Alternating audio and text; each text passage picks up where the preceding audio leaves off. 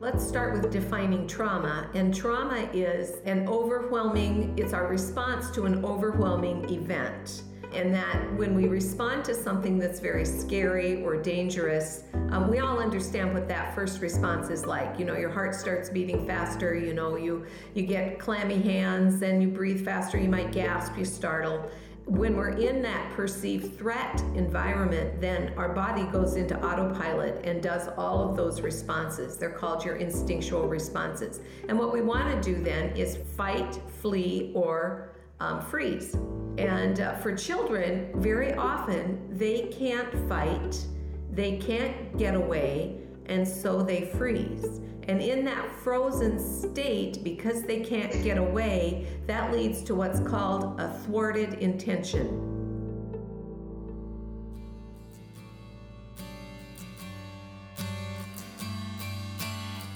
You're listening to the Reframing Ministries podcast, providing help, hope, healing, and humor for people walking through pain. Here's our host, Colleen Swindoll Thompson.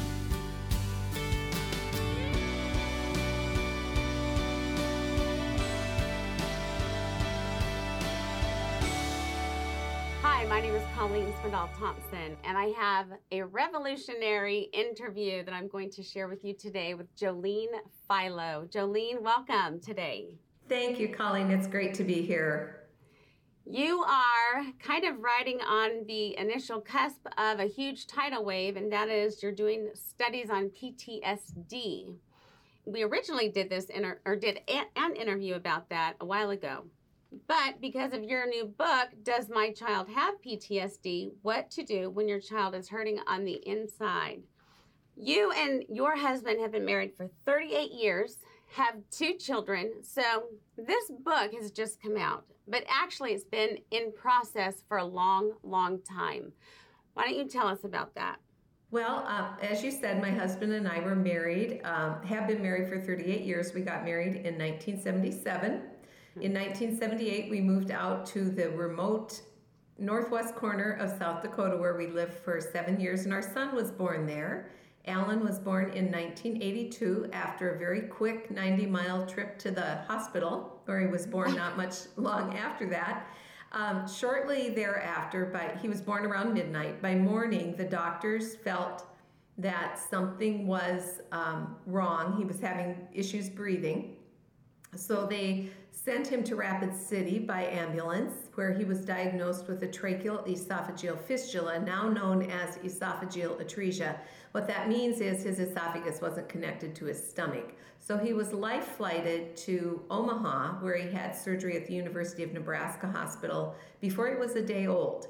He was in NICU for about 2.5 weeks, and during that time he made quite a rock star recovery. We were told during his recovery, we could tell he was in pain, and we were told that that's because he didn't have pain medication because newborns didn't feel pain, and so they didn't need pain medication. So he went through his recovery process just fine.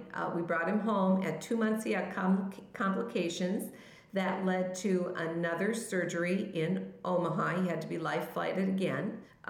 He was in the hospital just a few days that time, but to make a long story short, to get his esophagus to function correctly, he had a total of 7 surgeries by the time he was 5 and hundreds of hospital procedures. I shouldn't say hundreds, but dozens and dozens. I bet over 100 hospital procedures and tests.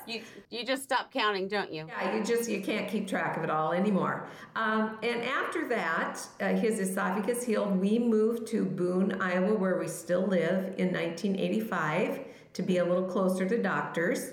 And he had his last surgery here, and then his last surgery as a very young child in Des Moines, and 1 more surgery at age 15 in Kansas City. But for the most part, other than that, he did very well. He was very bright, creative little guy, did well in school. But especially in middle school, we started seeing some changes in his behavior. And those continued.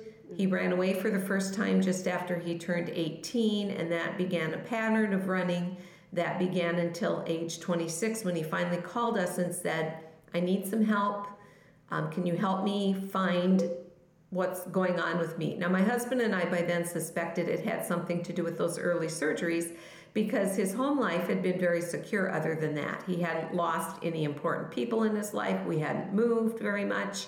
My husband and I had a good marriage, but it wasn't until 2008 when Alan was 26 that he was diagnosed, and truly by the grace of God, we were led to a treatment facility in Morgantown, West Virginia, not far from where Alan lived at the time. And he was diagnosed, we filled out assessments, and he was diagnosed with PTSD caused by all that early medical surgery. He went through an intensive week of treatment after that, and it really did change his life. He came out still quite fragile, still had to learn how to live now and adjust to having been treated for his PTSD, but learning to cope with the vestiges of it and to manage it. And since then, he has done quite well. He still has to be careful and work on managing his PTSD, which can be exacerbated again by stress. But for the most part, he's doing very well.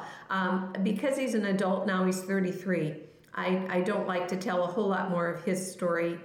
It's Alan's story to tell, and so rather than sharing a lot about that, I tend to focus on what happened to him from birth up till age 26 when he was first treated.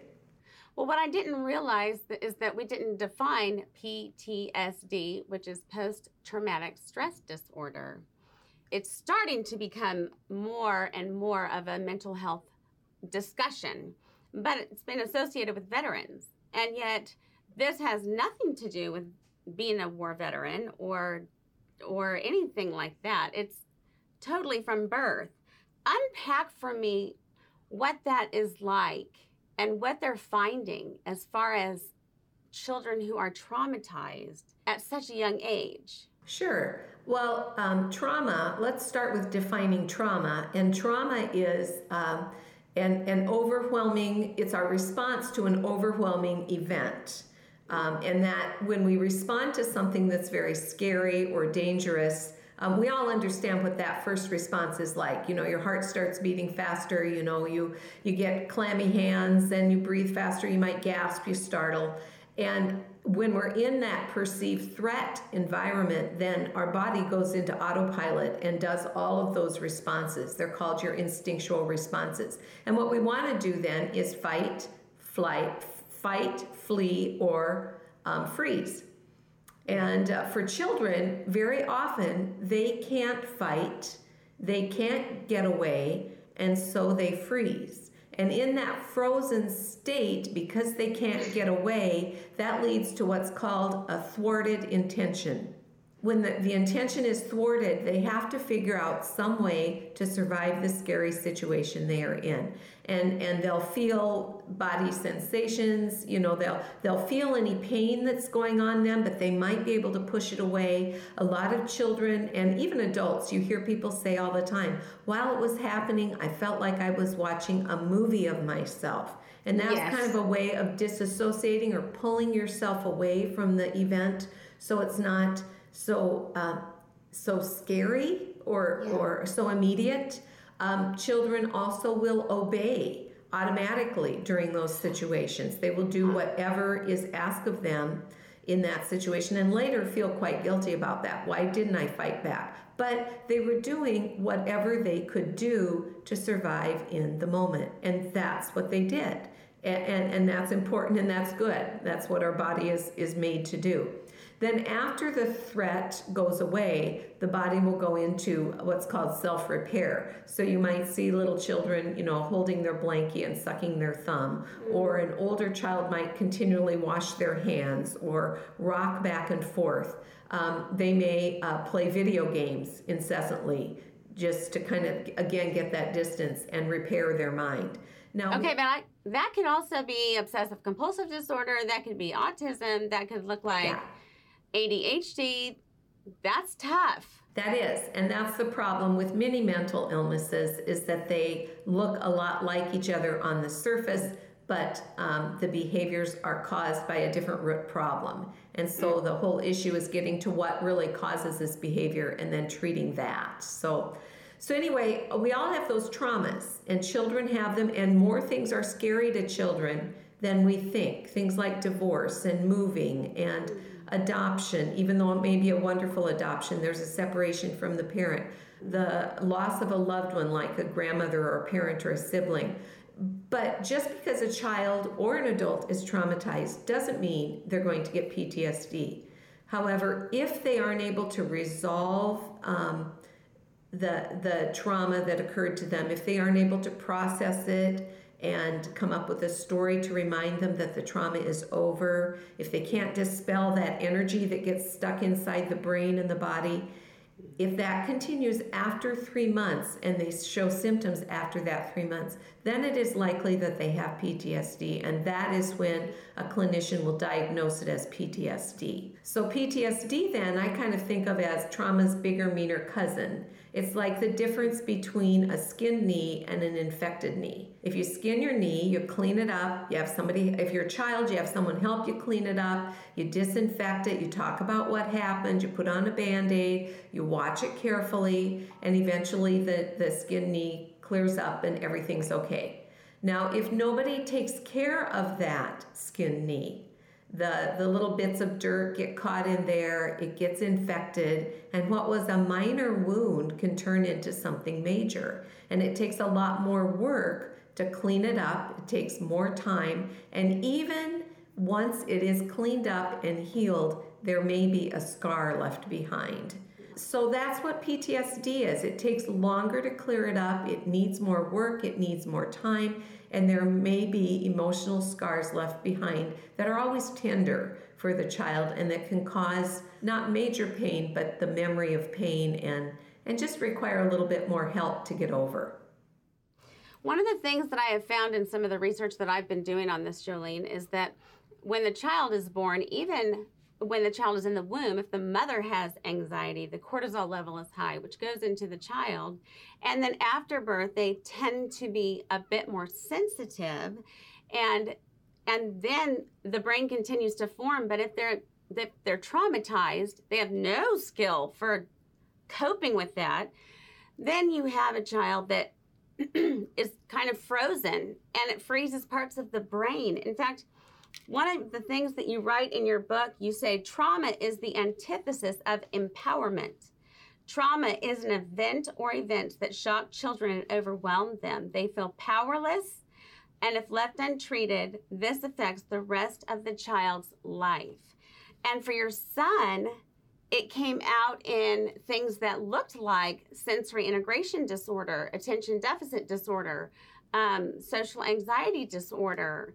So how did you finally get the diagnosis when people are looking for this?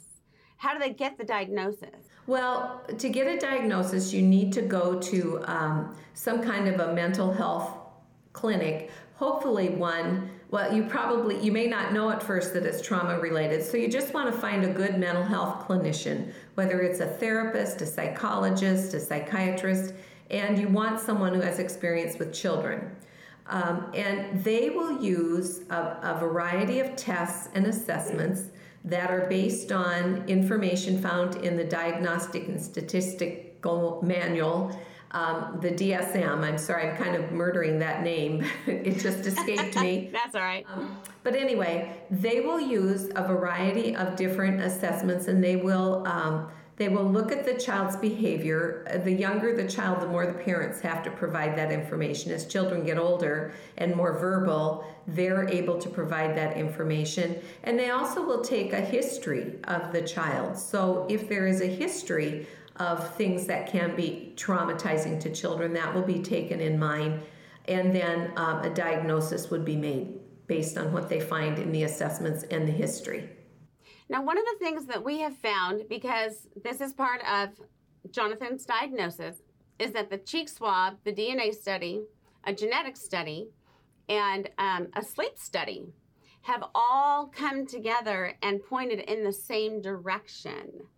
And so that is, I suggest that they also see if they can find a physician. Usually it's a scientific research doctor or psychiatrist who could help. We could always send them to Steve Gersovich. There you go.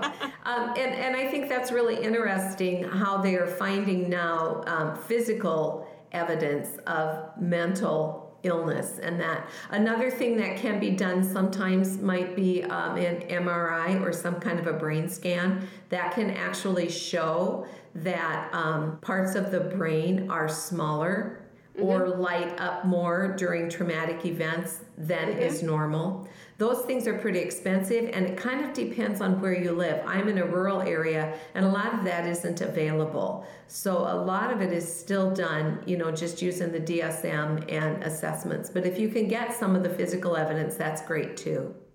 Well, it really is. And I know that the Amen Clinic in California, the Met Clinic here in Texas, there's also another clinic that is run by Dr. Jonathan Walker, who does neurofeedback, and he did a huge assessment on John's brain, and it was like an EEG on steroids. But let me move on to some statistics, because we can't know, we're finding out now that we can know when they are pre-verbal. But your son's behavior started to show a difference in middle school. I found some bullying statistics which are profoundly shocking. It says bullying is most often used to describe a form of harassment perpetuated by someone who is in some way more powerful. Researchers generally accept that it contains 4 essential elements. First, behavior is aggressive and negative. Second, the behavior is carried out repeatedly. Third, the behavior occurs in a relationship where there is an imbalance of power between the parties. And fourth, behavior is purposeful. Now, here's the shocking part.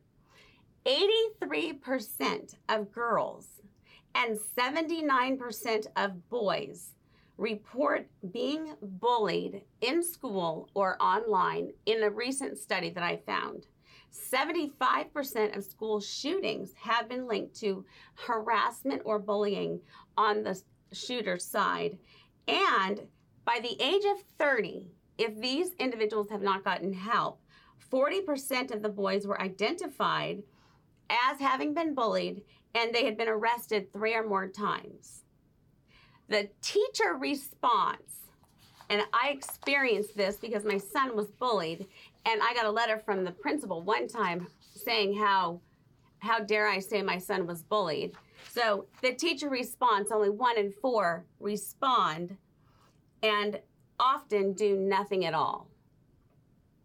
Now, what do you do with that? I think we just realize basically that bullying is another cause of trauma.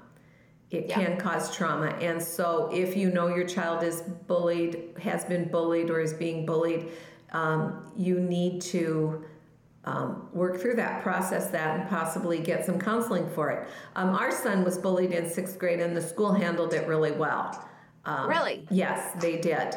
Of course, our son made a lucky punch at a boy who was a good foot taller than him and gave him a bloody nose. So both boys had to miss a few days of school, and it was near the end of the school year. But so far as our son was concerned, nobody bothered him when he went into middle school and high school because of that lucky punch. So, well, but if you have a child that's frozen, then they have that automatic obedience thing, and then you get a victimization behavior, and that's another mental health issue. It is, yes. And so it is really important to get treatment. I think it's also really important to know and to remember that whoever is doing the bullying probably has been bullied or abused in some way by a parent, maybe bullying through the parent and physical abuse. And so that child is also frozen. That child is trying to do what he can to regain power, or she, and to regain control, which is the way people who have PTSD live. It's all about doing whatever you need to do to keep your environment safe, so that means you have to be in total control at all times. So let's go into the different categories of trauma and some of those different symptoms. Well, I think what you're talking about there are actually 3 categories of symptoms that the DSM uses, and they are called intrusive symptoms, arousal symptoms, and avoidance symptoms.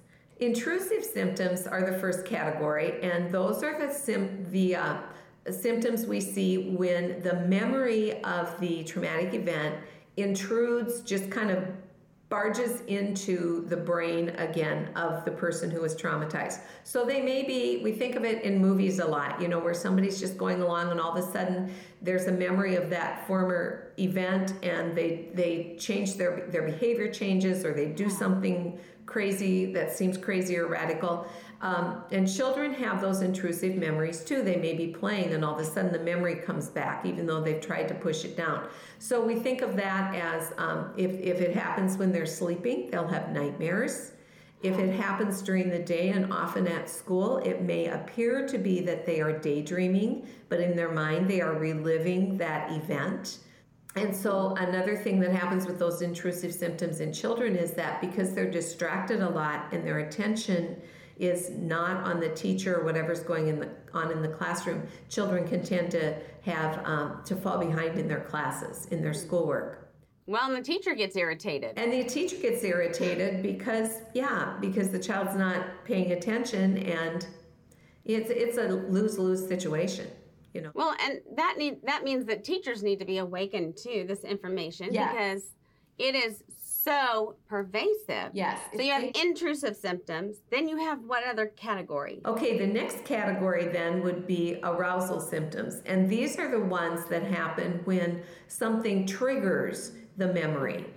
It doesn't just intrude, but something happens in the environment to trigger that memory. Maybe there's a smell that's similar to the smell that was there when the trauma happened, or a sound, or a person, or just a similar situation. It could be the same color, a room that looks the same, or a building that looks the same, or whatever. And then when that happens, when you're aroused by a trigger, then the child goes into that state of high alert, which is also called hyperarousal, and they are constantly on the lookout for this dangerous thing. So they'll startle easily, they'll gasp quickly, they may tend to be over-aggressive, they may get into fights easily, they may try to run away. Well, that's more of an avoidance symptom. I shouldn't say that one. So if in that arousal state, they're just ready more to fight. They're gonna fight and do everything they can to stay safe. And I think sometimes that's where the bullying is. It's kids that are in that constant state of hyperarousal. So they're always going to be the aggressive one so that nobody can hurt them. Well, one of the things we learned with Jonathan was that he was in pretty much a constant state of hyperarousal. Yes. And that meant the parts of his brain, executive functioning skills, the prefrontal cortex, all of the amygdala, all those parts that help us function in society were kind of frozen or covered with a blanket of adrenaline. Yes. Yes. And he was not able to, he has struggled to function. It's that they are, they're always wondering, is something going to happen?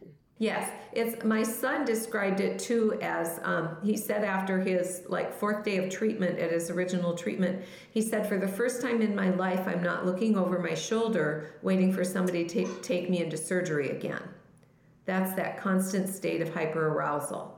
So you can see where that's going to lead to issues for kids. And then the third category of symptoms are avoidance symptoms, and that's just like it sounds. They'll do everything they can to avoid being in a situation that will be traumatizing, and most likely like the situation they were involved in before. So a child that's bullied at school is going to do everything he or she can to avoid going to school. They're going to have constant headaches and tummy aches, or if they're being bullied at Scouts or something, they're going to come up with excuses to not go to Scouts.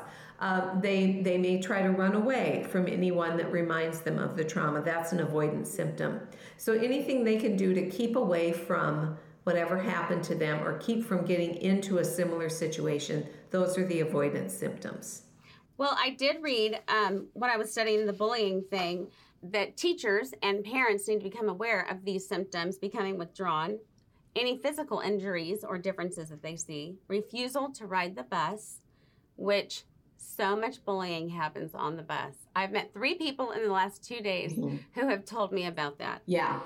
Change in sleep habits, grades dropping, and they talk of suicide or suicide ideation, or kind of a doom and gloom, the world's going to end Yes. thing. Why should I bother thinking about my future because there's no future for me, kind of thing. But as you read through those, aren't those the same symptoms we look for in someone who's depressed, a child who's depressed?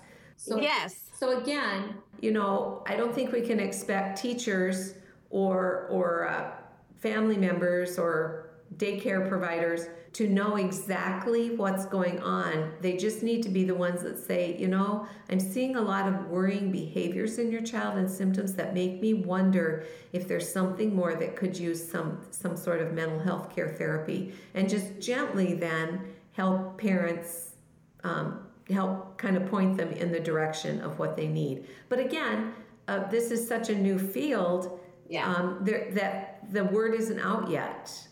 We really need to do a lot of educating of our educators and other people who care for children.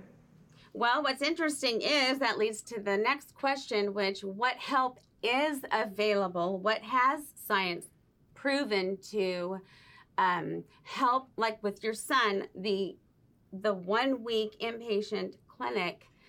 What else is out there? Sure. And the place where our son was treated, I think, is really important if you've got someone who life is just, there's nowhere else to go. You're at a crisis point. And that is called Intensive Trauma Therapy, and it is in Morgantown, West Virginia. Their website is traumatherapy.us. So you can... I'm going to write that down. Sure. Traumatherapy.us. And again, Morgantown, West Virginia, Intensive Trauma Therapy. And sometimes it's covered by insurance, right? It might be. Okay. I think that's maybe starting to get a little better, but we've got a long way with insurance covering mental health care equitably. Right. So that's one possibility, but a lot of kids don't need that yet. There are many other options, probably much closer to home.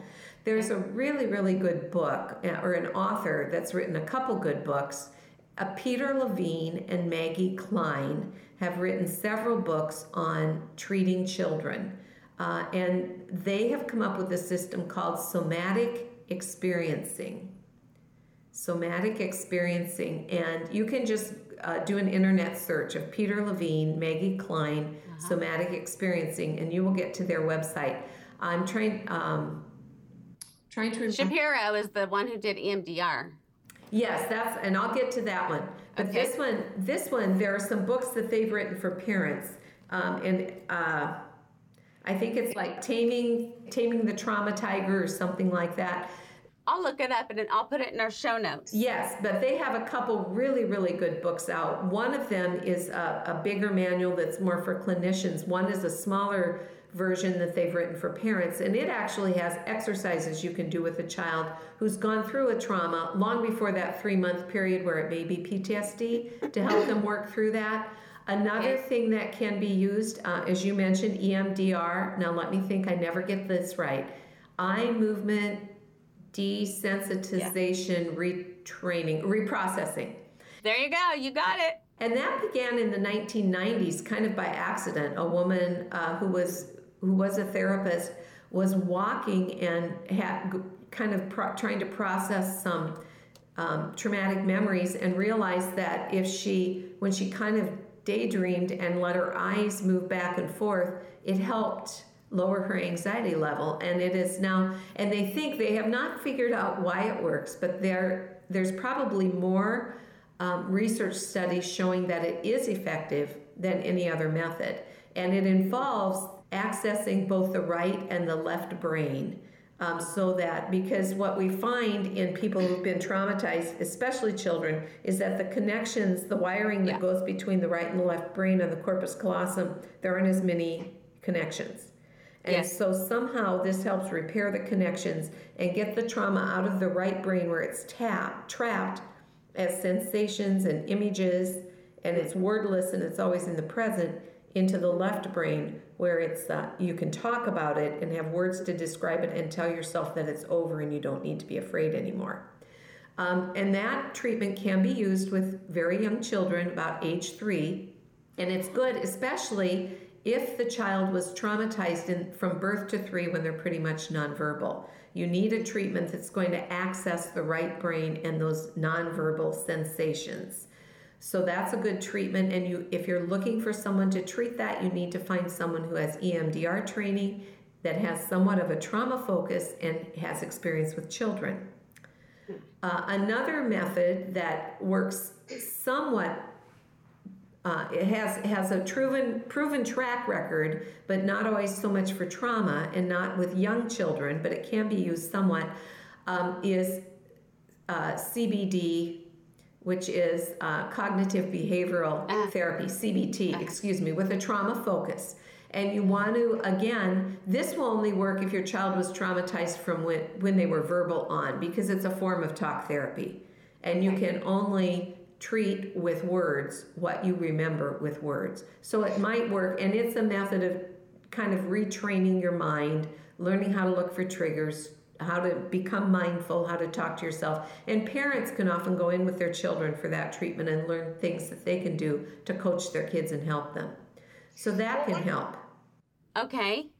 One of the things about CBT, because I had a therapist and did some CBT, and he said, all your best thinking got you right here. So let's work on your thinking, right, and then we'll become a little bit more successful. And it was profoundly effective, because as Romans 12:2 talks about us to renew our minds daily. I mean, it's scriptural. So CBT. And there's one more that I want to mention that's kind of just coming into the fore now, and it, I think, would be more for older children and adults also, and it's called dialectic behavioral training, DBT. And it's similar in some ways to cognitive behavioral therapy, but I think it goes a little deeper, and it maybe works more with trauma issues. And again, it's more about working with a therapist over a long period of time, and it is kind of a retraining of the mind, of starting to recognize, okay, when this happens, it triggers, and instead of letting your body go into that, your mind go into that instinctual response, learning to stop and think through it and go ahead. So that's a new field that bears looking into. Jolene, since depression is now known as the #1 disability, and because it costs the country billions of dollars, and because 1 in 4 people will have a depressive episode within a year or a year span, would you suggest then that they look into the timeline of their life and examine, were there areas or moments that I felt totally out of control? Because depression is a massive byproduct of anxiety. Yes, I would say if you are dealing with depression or anxiety or panic or any kind of phobia, I would really encourage you to look back, or your child's dealing with any of those, look back for those traumatic moments and look into what can cause trauma, and especially what can cause trauma in childhood, because we tend to brush over those things when we're adults.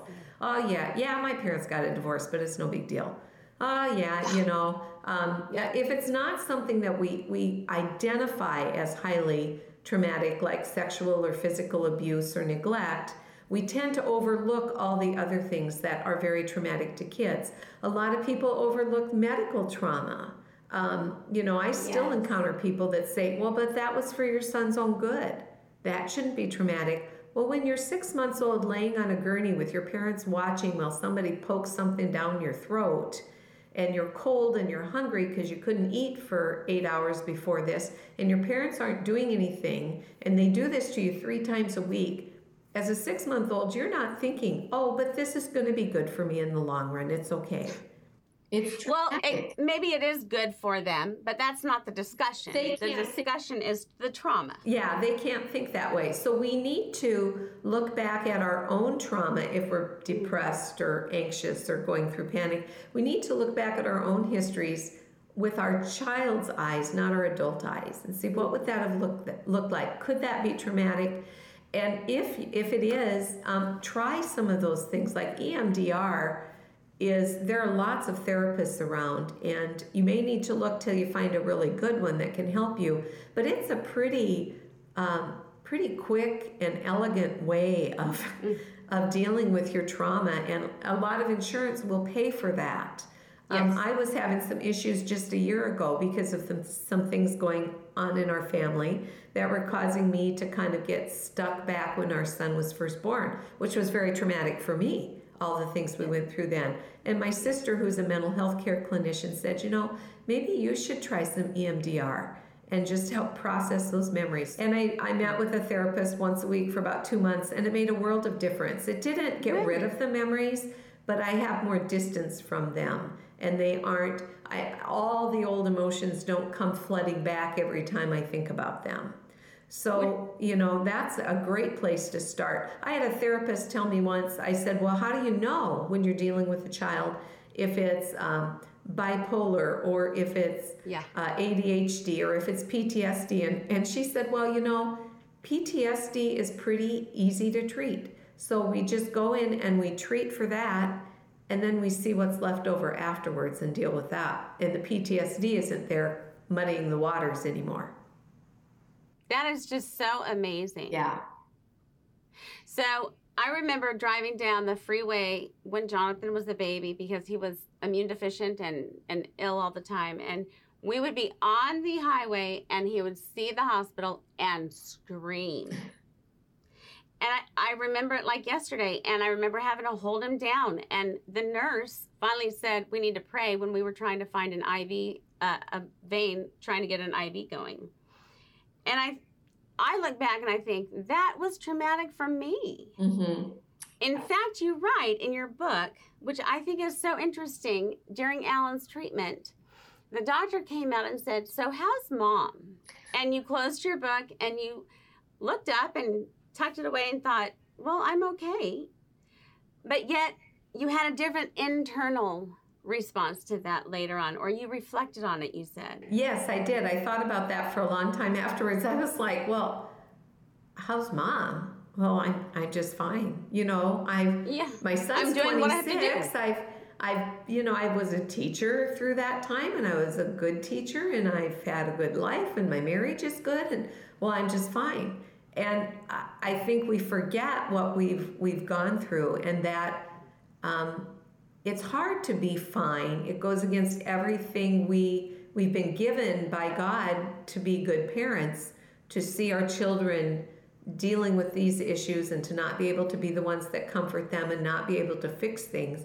And that more than likely we have some issues of our own to deal with. And the more I talk about this and the more places I go, the more I hear that. I was at a conference this weekend, and one of the questions at the end was that this mom who felt so guilty, she was dealing with a lot of guilt because she was grieving that for her child who had special needs, but she knew of so many other parents who had lost children. And so she shouldn't be grieving because they were the only ones that had the right to grieve. And so she was feeling guilty, and she'd gotten herself caught in this big kind of hamster wheel. And my response was, grief is grief and loss is loss. I grieved for years because my son didn't get to wear his Halloween costume the first year because he ended up in the hospital. And I felt guilty about that until I realized, no, that's okay. That's part of your story, and you lost something. And we all should be willing to grieve those things. And I think we have to remember that parents of kids with special needs, and especially with PTSD, are living with the constant stress of their children's erratic behavior. And we really need to be mindful that can cause PTSD in parents too. It's called secondary PTSD. Well, or complex PTSD. I was listening to a specialist this morning out of University of San Francisco, and she was saying that caregivers usually have a shortened lifespan because of the trauma and the intensity, because the cortisol and always on fight or flight, and then that affects other organs of the body. Mm-hmm. That caregivers and people who are caring for Alzheimer's patients usually have PTSD and have brain scans that show up different from more typical brain scans. Yeah. Yeah. So how did you answer the woman about guilt? Because parental guilt would be, it is, I'm a parent and my son has this. So I just said, you need to just tell yourself, you need to remind yourself that you don't have to feel guilty. You were dealing with a situation you weren't prepared for. You're still dealing with that. Other people don't understand. You're doing the best you can, And I think, I didn't say this to her, but I wish I had, that we need to remember that is a spiritual battle. That's something our enemy often uses. He tries to make us feel guilty about things that we shouldn't feel guilty about. And so when we start feeling those things, we just need to lift it up in prayer and say, God, show me if there is something I need to change. And if there isn't, would you please just help me deal with the guilt and take it away? Actually, what I'm thinking is, now that the PTSD is becoming more known and people are hearing about this book and I'm hearing their stories, I'm thinking there's probably a new book in the works that's going to be about post-traumatic stress disorder and parents of kids with special needs. And oh my, them deal with the yes, stress. Right. It's huge. It's huge. Well, it's huge because you're always on a quest to find out, how can I help my child? Because most decent parents, at the least, want their child to have a happy childhood and to grow and to be successful and develop and all that. So when that is inhibited or stopped, there is so much stress. Yes. And then when you have to go to the specialist, and then when you have to plan the therapies and all that goes into physical therapy, occupational therapy, speech and language therapy, and then they're often bullied because they are slower. And the other piece too is that so many kids with special needs, not necessarily just PTSD, so many of them have disturbed sleep. And so there are parents that are totally sleep deprived. I mean, new parents are always sleep deprived. But right. Hopefully that kind of levels out after a while, where, if you've got a child with some significant special needs, you may be sleep deprived for decades. I was pretty sure that my kids were in college before I thought I caught up on sleep from my son's first 4 years. And then if you have a child with medical needs and you're in a hospital situation or a NICU, there are these monitors and things beeping and, codes all the time. It's a very stressful environment. Well, that's why we did the sleep study, and we did find out that Jonathan has 1 of 5 REM sleeps. I have 2. Oh. Yeah, that's why I'm so weird. That's why you need to write the book. Yeah. But I think that's fantastic because sleep studies show so much, because that's the brain's time where in REM sleep, where it dumps out the bad and hopefully helps you recover and find yourself rested in the morning. Yes. But there are fatigue studies and fatigue scores that can be checked. There are all kinds of ways to test how well rested you are. Mm-hmm. So write that book. I will. I'll start tomorrow. Exactly. Jolene, I want to bring in the Lord's part of this because he is sovereign. And so many parents and individuals just struggle with that concept and that truth. That how could he allow this to happen to my child? So as I was prayerfully preparing this morning, I thought of Isaiah 53, and I took sections of it, and I want to read it to provide hope, because there is someone who does understand exactly what we are going through. And it says, he was despised and rejected, a man of sorrows, acquainted with the deepest of griefs. He was despised. He was despised, and we did not care. But he was pierced for our rebellion, crushed for our sins. Get those words. Mm-hmm. He was beaten. He was whipped so that we would be healed. He was oppressed and treated harshly, yet he never said a word. He was humiliated, and he was struck down for the rebellion of my people. But then the Lord adds in this passage, because these sorrows would result, one of the commentaries that I read they said, because all of these sorrows would result in the pardon and recovery of all of the sinners and bring them to a knowledge of Christ, the whole work was one of benevolence, and Yahweh was pleased with it as a work of love. The fact that God saw and allowed his son to be crushed, despised, I can't imagine, but he gets it. Yes. And he gets us. He gets it from both perspectives. He gets it as a father who's had to watch a child suffer and deal with trauma, and he gets it as the child who has suffered the trauma. So, if it wasn't for those verses, which are very important ones to me too, I meditate on those often. That I don't understand why you're allowing this to happen, but I do know that you're walking with me through it, and you're walking with my child. Well, and the word grief in that passage includes the whole of the person, the body, the mind, the soul, and the spirit. And so he's acquainted with the entirety of us. And that has been most comforting to me as we have been discovering these things that we're challenged with in helping John learn to function. As we close, Jolene, what are some words that you could say to all of us, to those with PTSD, to those teachers, parents, church attenders, anyone, some encouraging words as we close? Well, first of all, I would say to parents, PTSD can be treated, and the sooner your child is diagnosed and the younger they can be treated, the better. And they can be treated successfully. Don't beat yourself up if it takes some years to get to that. But the sooner you can be treated, the easier it is, because the brain hasn't developed those habits of thinking, so they aren't as entrenched as they would be. They won't be as hard to change.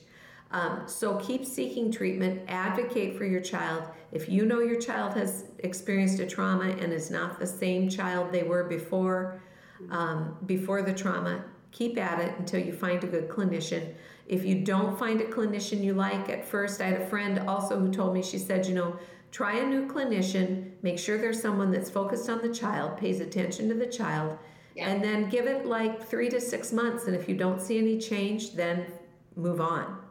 Don't keep going back to the same person, but keep at it and you will eventually find what you need. So that's a word for parents. For those of you who are onlookers, teachers, or people who love the child, extended family, pastors, children's ministry workers, if you see some of these behaviors in a child and you suspect that there may be trauma in their past or wonder if there could be, just talk to the parents and see if you can learn a little bit more of the story. And if there seems to be some trauma back there, maybe gently suggest and offer to help them find what they need. Direct them to this interview or to my book, Does My Child Have PTSD? So they can learn about it and maybe find that help. But be very slow to judge, because having a child who has PTSD and trying to keep up with their fears, it's not like anything else you've ever experienced. And it really isn't. So be encouraging instead of judgmental. I think that's a great word, especially because for the Christian community, we have God's word and we know that he is sovereign, and we need a place to go. Yeah. Because you're right. It is one of the hardest mental health challenges, and yet there's hope because we have a sovereign God, and there's hope because we're learning and we can get help, and we have you who can write books on it. Jolene, thank you so much for being a part of this today. I so appreciate your message, and I hope that it is shared. They can go to Jolene Philo, differentdream.com. Is that where they would find you? Yes, that's where they'll find me. All right. Thank you for this time together. I want to leave the audience with the question that that this information is here. What is going to hold you back from pursuing help? Because what you do and getting help will then help others. So pursue that, and let's trust the Lord as we walk with him. How's that sound, Jolene? That sounds like the perfect combination. All right. Thank you so much. Have a great day. Thank you. You can find the show notes and referenced resources in the podcast description or on our website, reframingministries.com. If you were impacted by today's conversation, I would be so thankful if you rated and reviewed the podcast, shared it on your social media, or share it with some friends who you think would be touched. You can email me personally at reframingministries@insight.org. If you'd like to be updated on Reframing's activities and content, please feel free to subscribe on our website. Thank you again for joining us today at Reframing Ministries. If you enjoyed this podcast, let us know in the comments on our website. Our desire is to provide biblical help, hope, healing, and humor for people walking through unique and challenging segments in life. And in order to provide for more people, we love your support through prayer, sharing this content with friends, and partnered support. Reframing Ministries and Insight for Living Ministries operate entirely and only on your generous gifts and donations. You can partner with us and donate to Reframing Ministries through our website. The Reframing Ministries podcast is a production of Insight for Living Ministries.